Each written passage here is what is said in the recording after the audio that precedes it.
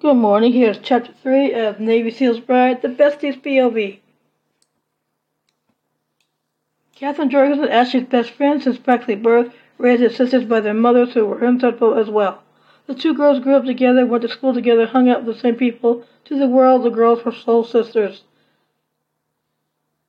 Ashley and Catherine's friendship changed when the girls began middle school and the classes invited Ashley to their parties.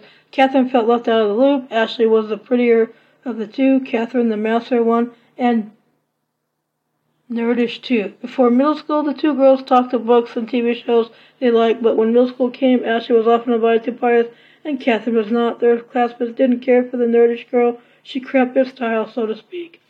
To Catherine, Ashley had it all. Friends, populated, and all the boys were crazy about her. No boy ever dated Catherine. In fact, they all mocked her. Ashley wanted to please her new friends, went along with some name-calling despite feeling guilty for going along with it. Catherine was reading one of her romance books when the doorbell rang. It was an officer from the police station, here to ask us some questions about Ashley Crimson. Thank you for listening to this chapter. Have a good week and stay safe.